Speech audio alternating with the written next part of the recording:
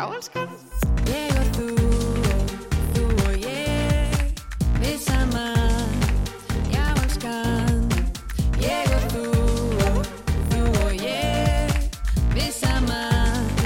Já, elskan. Já, elskan. Já, elskan. Já, elskan. Já, elskan. Já, elskan. Þetta vetrarskó. Vetrarskó. Já. Vetrarskó. Já. Skó. Okay. Ok. Hérna, ég sendi á því í dag nennir að hlatta tölvuna þína. Nei, hlattu tölvuna þína. Já, hladdu. Hérna, hlettu og hladdu. Hvernig, þú veist, mundi eftir að hlaða hana, en hvað sagði ég eftir við þig? Já, byrju nú við. Ég myndi segja hladdu Hlettu tölvuna þína í 100% fyrir kvöldi, sagði ég. Hlettu. Þú veist, það er náttúrulega bara einhver biluð vitleysa, sko. En að hlaða og Hlaðaðu. Hlaðaðu? Viltu hlaða tölvuna? Hlaðaðu tölvuna fyrir kvöldi. Það er stórskrítið. Það er ekki eitt. Að minnstakosti. Vissirðu að vinsalasti búningurinn fyrir Halloween bara ár eftir ár er giska einu sinni. Sexy hjúka. Nei, witch. Já. Nornin. Klikkar ekki. Nornin klikkar ekki, það er rétt. Og uppáhalds, þú veist, vinsalasta nammið. Já. Reese's Cups. Ég elska Reese's Cups. Já, það er geðveikt gott. Hagkaupundaginn. Já, á ameríska daga. Já, á ameríska daga. Var ég búin að segja það frá því? Nei, ég bara tók eftir ég voru ameríski dagar. Já, einmitt. Ég keypti Reese's Cup og ég keypti eitthvað svona pers, risa póka af alls konar persdóti og perskalli og eitthvað. Og svo alls konar dótari. Já. Ég labbaði út 8.500 krónum fátækari. 8.500? Shit. Ég blandi póka. Mús. Það er mús. Æ. Lilli múli múlu bú. Æ, konu lítill. Já, pínu greið. Allavega þetta er part 2 af 2 pörtum af Spooky Podcast. Af Spooky's Halloween Special. Ég ætla að segja þér sögu um hana Shauna Howe. Shauna Howe? Yeah, did you research for the Shauna Howe story? No, not me. Ok, þannig að þú ert alveg ókunnug Shauna Howe. Já, ég veit ekkert um Shauna Howe. Ok. 27. október 1992. Það er ár kærasta okkar. Já. Þegar þeir fæðast bara vildi shout out Gott þú myndi með það. Allavega Frozen shaking. Hey Frozen. Hey Frozen. Ertu vaknaður? Hello. Shauna Howe er 11 ára gömul og Halloween fer að nálgast. Hún býr í Pennsylvania. Þetta ár ætlaði Shauna að klæða sig upp eins og fimleikastelpa. Þannig að hún var í bláum fimleikaból með einhverjum svona röndum, svona glitróttum röndum á. Síðan var hún í sokkabuxum og með einhverjum svona síða vettlinga. Hún átti fund þetta kvöld með skátahópnum sínum, en hún var í svona Girl Scouts. Og þær ætluðu að fara á hjúkrunarheimili og syngja fyrir gamla fólkið. Yes. Eftir að fundurinn kláraðist, klukkan 8 kvöldi til, þá lagði Shauna af stað heim til sín. Hún bjó nefnilega ekkert svo langt í burtu. Hún þurfti í rauninni bara að labba 2 götur. Þarna kemur car. A car. There's a car. En af því að það var komið kvöld, þá átti mamma hennar að sækja hana. Svo bara kláraðist fundurinn og mamma hennar var ekki mætt fyrir utan. Þannig hún ákvað að hinkra aðeins eftir henni, en svo bara lét mamma hennar aldrei sjá sig, þannig að hún ákveður að labba bara heim sjálf. Hún og vinkona hennar, Joelle, ákveða að labba saman, en eftir smá spöl þá hélt Joelle áfram á meðan Shauna beið til vinstri. Joelle bauð henni að labba með henni restina leiðinni heim til Shaunu, en Shauna var alveg, nei, þetta er allt í góðu, það er svo stutt eftir, ég labba bara ein. Þetta var í síðasta skipti sem að einhver sá Shonu á lífi. Já, í hvað sagði hún var í gömul? 11 ára. Ok. Þegar klukkan var orðin 8:30 þetta kvöld, þá var stjúpfaðir Shonu, hann John Brown, orðin frekar áhyggjufullur. Hann sagði í skýrslatöku að hann hélt að tíminn hefði breyst þessa vikuna, eitthvað svona, þú veist, time change, time zone, eitthvað, fattar þú veist, sumar klukkan að breytast yfir í vetraklukkuna, fattar af því að það var komin svo mikill myrkur úti. Shona, hún var ekki enn komin heim, en hann vissi samt að hún hefði verið á fundinum með þessum skátahóp. Mamma Shonu, hún Lucy, hringir svo í fósturpabbinar bara til þess að taka stöðuna, en þá spyr hann hana hvort hún vissi eitthvað ferðir hennar Shonu og hvenær þessi fundur ætti eiginlega að klárast. Bíddu, ok, var mamman á leiðinni á okkur fund? Nei, Shona Há Já, hún var á fundi. á skátafundi, mamminar eitthvað staðar í burtu. Ok, þannig að við vitum ennþá ekkert hvað var mömmuna. Nei, hún var eitthvað staðar. Ég veit ekki alveg hvað hún var að gera. Það er óábyrg mamma. Já, hún átti að sækja Shonu en kom ekki og þannig að Shona ákveður hérna að labba heim. Ok.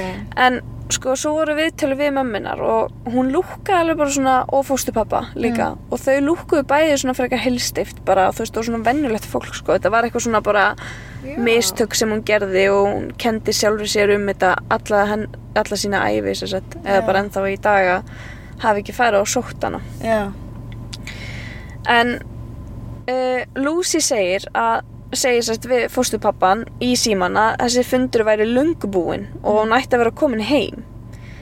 Þegar klukkan sló 9:30 kvöldi og ekkert hefði spurst til Shonu, þá ákvað John, stjúpabbinar, að hringja í alla spítalana í nágrenninu. Bara til þess að athuga hvort að eitthvað hefði komið upp á og eitthvað hefði kannski bara farið með hana niður á spítala kannski. En það kannaðist enginn við hana. Ok, áður en heldur áfram, ég veist ekki bílnum og ég að vera pínu freak. Já, gjör það. Þú veist, það pínu svona witch hour, skilur. Já. Þú veist, hvað þetta ljós að gera það? Já, einhver bíll að koma. John hringdi út allt þangað til að Lucy kom heim, sem sagt mamminar Shonu. En Lucy kom ekki heim fyrir en klukkan 10 að kvöldi til og Shona var ekki enn komin heim. Þá ákveðuðu að hringja í lögregluna. Lögreglan svarar símtalinu og fer heim til Lucy og John. Og lögreglan alveg vissum að Shona muni skila sér heim. En þarna, þetta 92, á þessum tíma náttúrulega bara ekki til neini farsímar, þannig að það ekki hægt að senda eitthvað svona eitt SMS eða hringja örstutt og láta vita. En lögreglan hugsaði að kannski hefði hún bara ekkert fundið neina leið til þess að komast í samband við foreldra sína og hún væri bara rétt og komin heim. Á meðan lögreglan í heimsókn hjá foreldrum hennar Shonu, þá fá þau tilkynningu í talstöðunar að maður að nafni Dan Payton hefði komið á lögreglustöðuna til þess að gefa skýrslu þar sem hann sá mann ræna ungri stelpu. Maðurinn var að labba á West First Street þar sem hann sá unga stelpu labba hinum megin við götuna. Svo sá hann hávaxinn mann með derhúfu grípa utan stelpuna og svona hélt hana, svona eins og hann var að knúsa hana og svo allt í einu bara greip hann hana upp og fór með hana inn í lítinn rauðan svona hatchback bíl og keyrði í burtu. Oj. Þarna hugsaði lögreglan bara, ok, þetta gæti verið Shona. Hún týnd og við vitum ekkert hvað hún þannig við þurfum að gera eitthvað, taka þessu mjög alvarlega. Þannig rannsóknarlögreglumaðurinn Charles Daly sendur út bara svona skipun á alla, bara í talstöðinu að setja upp vegatálma á öllum leiðum út úr bænum. Mamma Shonu, hún lýsti í seinna, hún hafði ekki svona leyft sér að hugsa það langt að Shonu hafi líklega verið rænt fyrr en hún heyrði þetta kall í talstöðinni sem að lögreglumennirnir fengu í stofunni heima hjá henni að pældi að heyra það. Já, að einhver hefði rænt lítilli stúlku og þar heyrði hún alltaf bara allt sem að gekk á og þá varð hún skítrædd. Næsta morgun eru engin merki Shonu. Þarna höfðu fréttirnar borist allt hverfið að Shona verið týnd. Það þannig margir íbúar voru komnir bara út snemma þennan morgun að leita að Shonu. Mamma hennar sagðist hafa horft út gluggann heima á sér og séð fullt af fólki bara labba bæinn. Hún vildi líka fara að leita að henni en löggan vildi náttúrulega ekki að hún færi að heiman ef Shona skildi skila sér heim. Þannig að henni fannst, hún talaði rosalega mikið það, henni fannst hún ekki gera neitt gagn, bara hanga heima og henni leið bara eins og hún væri bara í fangelsi. 29. október, 2 dögum eftir að Shona hverfur, eða henni var rænt, var maður að keyra heim frá tjaldsvæði, rétt bara þarna í bænum og tók eftir einhverju furðulegu undir brú rétt fyrir utan bæinn. Það sem þetta tjaldsvæði var. Nei. Þá voru foreldrar Shonu fengnir til að bera kennsl á eitthvað furðulegt. Þetta var eitthvað hlutur. Þá kom í ljós að þessi hlutur var 5-leikabólurinn sem Shona var í kvöldi sem hún hvarf. Þetta var auðvitað ekki góðsviti. Þarna kom í ljós að Shona var ekki lengur í fötunum sínum. Það leyfa að heyra hljóðbrot frá fóstupabbina Shonu það sem hann að lýsa í þegar Lucy fær símtal að eitthvað hefði fundist og þá eru þau beðin að koma á staðinn. Lucy started crying and let out a wail that I'll never forget. It's one of those wails that goes to your soul. You know what it is. It speaks to something very primal in you. And it's the wail of a mother losing a child. Þarna voru þau búin að átta sig á því að þau væru líklega búin að missa dóttur sína. Já, akkur ættu þau annars að hafa fundið, fötin hennar eitthvað staðar dýpur í skúmskoti. 5-leikabólurinn var sendur í DNA-test og á honum fannst sæði og DNA úr einhverju mannesku. Á þessum tíma voru DNA-rannsóknir ekki orðnar svona góðar eins og þær í dag, heldur þurfti manneskjan að vera nú þegar í kerfinu. Þannig að hægt væri að tengja rétta mannesku við DNA-ið og meira að segja þurfti blóðsýni úr mannesku til að geta borið saman þessi 2 DNA. En er það ekki ennþá í dag þannig að ef þú ert með eitthvað random DNA og það ekki í kerfinu, er ekki bara kerfið eða databasein orðið miklu stærri? Jú, örugglega. Ég veit það ekki. Góð pæling. En þarna þurftir ekki, eins og í dag bara nóg að fá eitthvað svona pínu úr einhverjum. Hár þarna, já, eða eitthvað, fingrafar leikur við og svona. Þarna dugði ekki það, eða það virkaði ekki, þú þurftir bara að fá blóðsýni. Já, ok. Þann 30. október, þetta sem sagt daginn eftir, þá hringdi maður sem hafði gist í bústað rétt hjá tjaldsvæðinu. Hann hafði verið að ganga yfir brúna, þessa sömu brú og þessi 5-leikabólur fannst, þegar hann sá Shonu liggja þarna. Nei. Líki á Shonu lá hálft í vatninu og hálft upp á landi, sem sagt í vatninu undir brúnni. Og hún var með andlitið niður í jörðina. Hún var klædd í stuttbuxur og sokka sem hún átti ekki og ból sem var alveg öfugur á henni. Hann var bæði á röngunni og öfugur. Uppi við tröppurnar hjá brúnni fundust svo skórnir hennar og það var búið að stilla þeim upp svona hlið við hlið. Hliðin á skónum fannst tómt nammibréf. Það sem svo skrítið við þetta að líkið, það var eiginlega bara náttúrulega við hliðin á eða bara hérna rétt hjá staðsetningunni þar sem að 5-leikabólurinn fannst. Og rannsóknarlögreglan, þau voru náttúrulega þarna allan daginn áður, langt fram eftir kvöldi að leita á Shonu á þessu svæði, ásamt risastórum hópi af bara sjálfboðaliðum, bara fólki úr bænum. Og hún var ekki þarna þá. Þannig að hann hefur komið eftir á og... Þannig að manneskjan sem renndi henni kom tilbaka og skildi hana eftir hana. Það er svo algengt að morðingjar komi aftur á vettvang. Já, Já.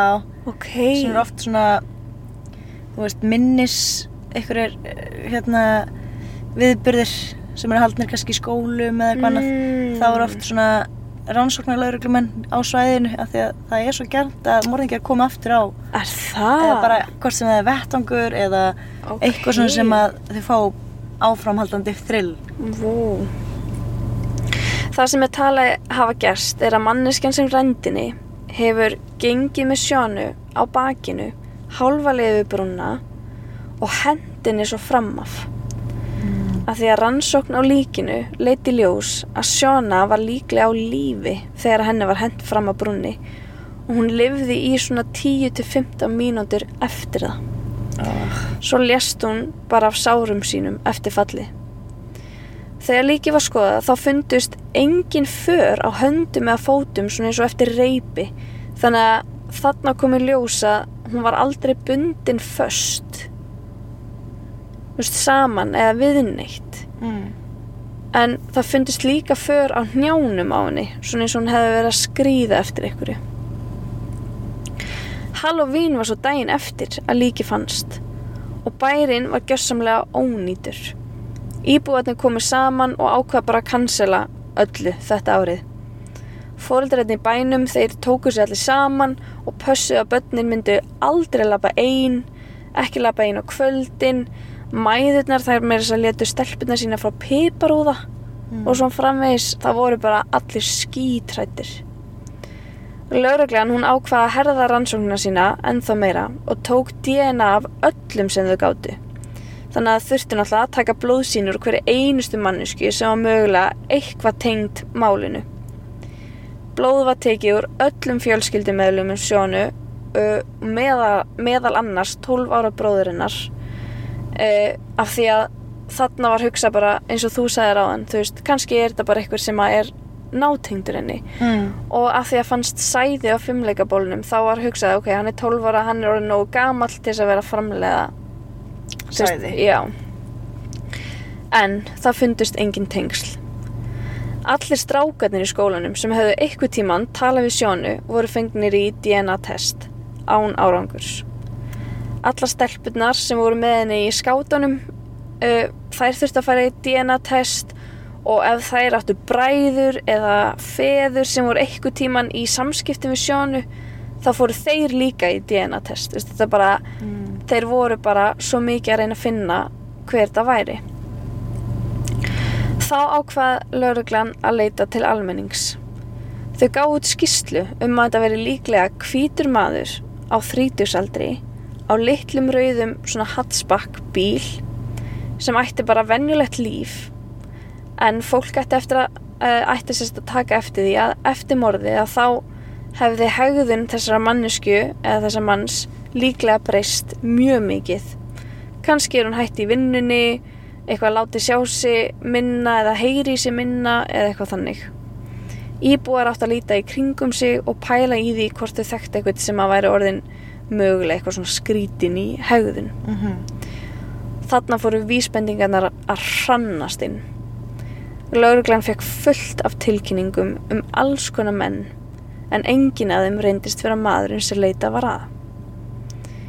Ein af vísbendingunum var frá mannesku sem hafði hlustað á lýsingu lögreglunar á manninum og þessum bíl sem hann keyrði og sagði að þetta veri líklega maður að nafni Ted Walker. Þessi maður þekkti Sjónu. Hann vann á svona pizzastað í bænum. Hann var svona í kringum 25 ára gamall, hann átti rauðan bíl og hann reykti. Margir sem þekkti hann vissu að hegðun hans gagnvart ungum krökkum var oft mjög skrítin. Þegar ungar stelpur kom til dæmis á pizzastaðinn þá gaf hann þeim alltaf knús, bara öllum stelpunum sem kom inn, hann knúsaði þær allar. Og hann tjekkaði í öll boxin sem pössuðu mannin sem leita var að og hann þekkti Sjónu. Lögreglan var handviss að hann væri maðurinn. Hann var látinn fara í blóðprufu og þá kom í ljós að hann var ekki match.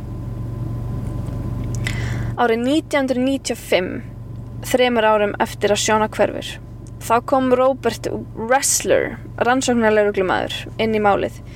Þessi lögreglumaður var bara sko the man, þú veist, það vissi bara allir hver hann var, hann eiginlega bjó til orðið serial killer af því að hann var búinn að góma svo marga og Robert sagði strax, þetta mjög augljóslega fleiri en ein manneskja sem tengd þessu máli.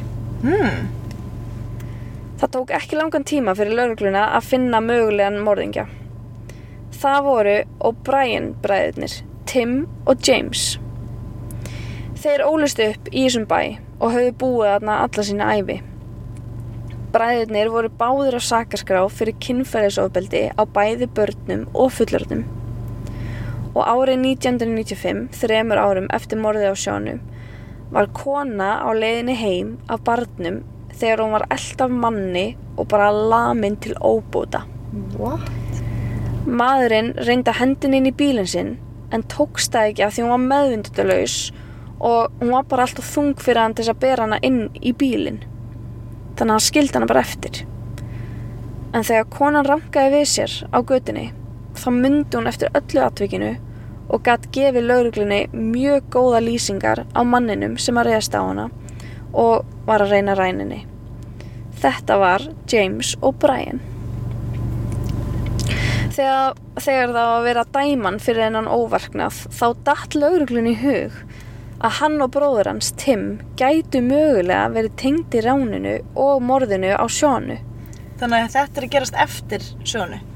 Já, þetta er skilast í konurina? Já, þetta er 95, 3 árum eftir að Seana hverfur. Ok. En það voru samt nokkru hlutir sem að pössuðu ekki, sem sagt við bræðurnar og lýsinguna á manninum. Maðurinn sem rændi Seanu var hávaxinn og grannur. O'Brien bræðurnir voru algjör andstæða. Þeir áttu ekki rauðan bíl og svo kom í ljós, eða sem sagt, þeir voru algjör andstæða á þann veg að bara líkamsbyggingin passaði ekki, þeir voru lágvaxnir og frekar búttaðir. Eða svona bara feitir, þú veist, þannig að þeir pössuðu ekki við matsið og þeir áttu heldur ekki rauðan bíl. Og svo kom í ljós að þeir voru líklega í fangelsi þegar morðið á Seanu átti sér stað. Ok. Árið 2000, þarna erum við komin 5 árum setna eða 8 árum eftir morðið á Seanu. Shit. Þá var rannsóknarlögreglumaðurinn Graham tekin við og þarna var náttúrulega málið hennar Seanu bara búið að vera kalt, bara allan þennan tíma. Graham var heltekinn af málinu hennar Seanu og vildi fara all in, oh my god, hvað hann keyrir hægt. Þetta er hann að lullast Oh my god. Já, hann var sérst heltekinn af málinu hennar Seanu og vildi fara all in í að rannsaka aftur.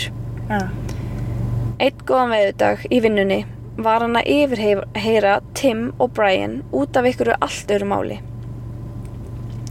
Þá ákvað Graham að tala Seanu, bara eitthvað svona upp á þurru. Já. Og svo í framhaldinu því ákvað hann að fá DNA sýni úr Tim bara til öryggis. Og þegar hann bað það, þá breyttist hegðun hans Tims mjög skyndilega. Graham tók líka eftir því að á borðinu hliðina á Tim var nammibréf. Nákvæmlega eins nammibréf og fannst hjá brúnni þar sem Seana dó. Nei. Og það sjálfsögðu kveikti á einhverjum bjöllum hjá Graham. Það tók 2 ár að fá niðurstöður úr blóðsýninu úr Tim. What? Hann var ekki match. Hann var ekki match? Nei. Graham var samt handviss að Tim vissi eitthvað. Þetta er Tim ekki tvíburi? Jú, Tim og James, þeir eru bræður og þeir eru sérst O'Brien bræðurnir. Og það var James sem að réðst á hana stelpu eða konuna hana, bara þannig til óbóta. Graham ákvað að fara yfir allar gömlu skýrslutökurnar, öll sönnunargögnin, bara allar skýrslur, bara öll viðtölin og bara þú veist öll viðtöl við vitni, allt sem hann gat til að finna einhver tengsl. Yfirvöld höfðu ekki doppeltjekkað neitt sem að tengdist Tim og James og þá aðalega vegna þess að þeir pössuðu ekki við lýsinguna á morðingjónum. Graham tók hins vegar eftir því að þeir voru ekkert í fangelsi eins og kom fram í öllum gömlu skýrslunum þegar Shauna dó. Hvernig er þetta að klúðra þessu? Þeir voru í skilorðsbundnu fangelsi, þannig að þeir voru bara lausir. Ok. En samt, Rosa þeir klúður þessu. einmitt, þetta er bara algjört klúður. Já. Graham, hann ákvað þá að láta athuga hvort að DNA-ið hjá James væri mögulegt match. Niðurstöður kom tilbaka. James er match. Nei. Þarna kom loksins tengingin við bræðurnar. En Graham kom samt ekki yfir þá staðreynd að þeir pössuðu ekkert við lýsingu vitnisins. Var kannski þriðji maðurinn tengdur málinu líka? Þarna komum við aftur að Ted Walker. Já. Tim og James, þeir þekktu Ted Walker. Þeir voru eitthvað svona hálfpartinn, svona einhverju vinir, hjálpuðu honum að finna sér einhverju svona vinnur og hann átti meira að segja rauðan bíl. Þarna kom í ljós að alla skýrslutökur og pappisvinna væri í ruglinu varðandi Ted. Ted laug í skýrslutökunni og sagðist eiga rauðan bíl en hann væri bara bilaður og væri búinn að vera inn í bílskur í langan tíma. Ekki einn einasti lögreglumaður fór og tékkaði hvort það væri satt. Ted var handtekinn og yfirheyrður. Þá kom í ljós að O'Brien bræðurnir höfðu verið að gista hjá Ted og ungum syni hans. Eitt kvöldi voru þeir að grínast með hvað löggan í bænum væri glötuð og bara léleg og vildu gera grína henni. Þeir bjuggu þá til þetta plan að bara ræna einhverjum krakka og halda honum í 10 til 15 mínútur og sleppa honum svo bara. Bara nógu lengi til að horfa upp á lögregluna, lenda í vandræðum og klúðra einhverju. Þessi saga passaði, en hvernig varð eitthvað grín allt í einu að svona hrottalegu morði? Ted sagði í skýrslutökunni að kvöldi sem Shauna hvarf, 27. október 1992, fór hann í búðina til að kaupa nokkra hluti og þegar hann var í búðinni þá sá hann rauða bílinn sinn keyra framhjá og Tim og James voru í bílnum. Hann sagði að þeir hefðu aldrei spurt hvort þeir mættu fá bílinn í láni, þannig að hann var frekar reiður út í það. Ted spurði bræðurna af hverju voru að nota bílinn hans og þeir sögðu að þeir vildi ekki bíða þangað til á Halloween kvöldinu til að ræna einhverjum krakka í rannsóknarskyni og vildi bara gera þetta strax. Þannig þeir fara af stað, allir 3.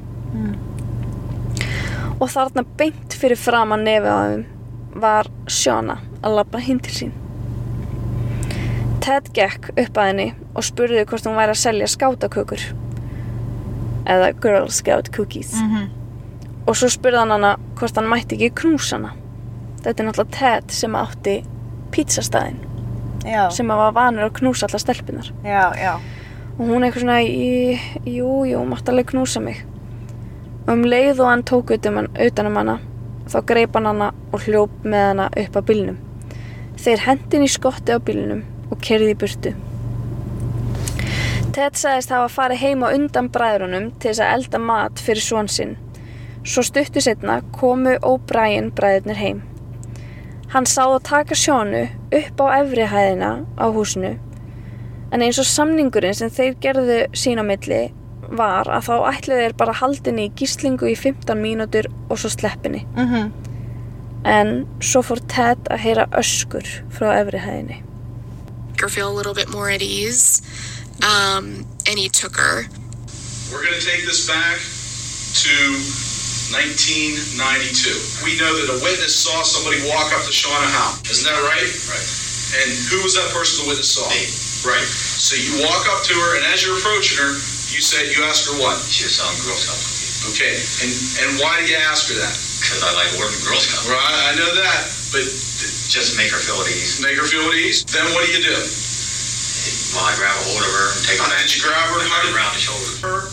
Carry down, hand her to Tim. You hand her to Tim. You get back to your house.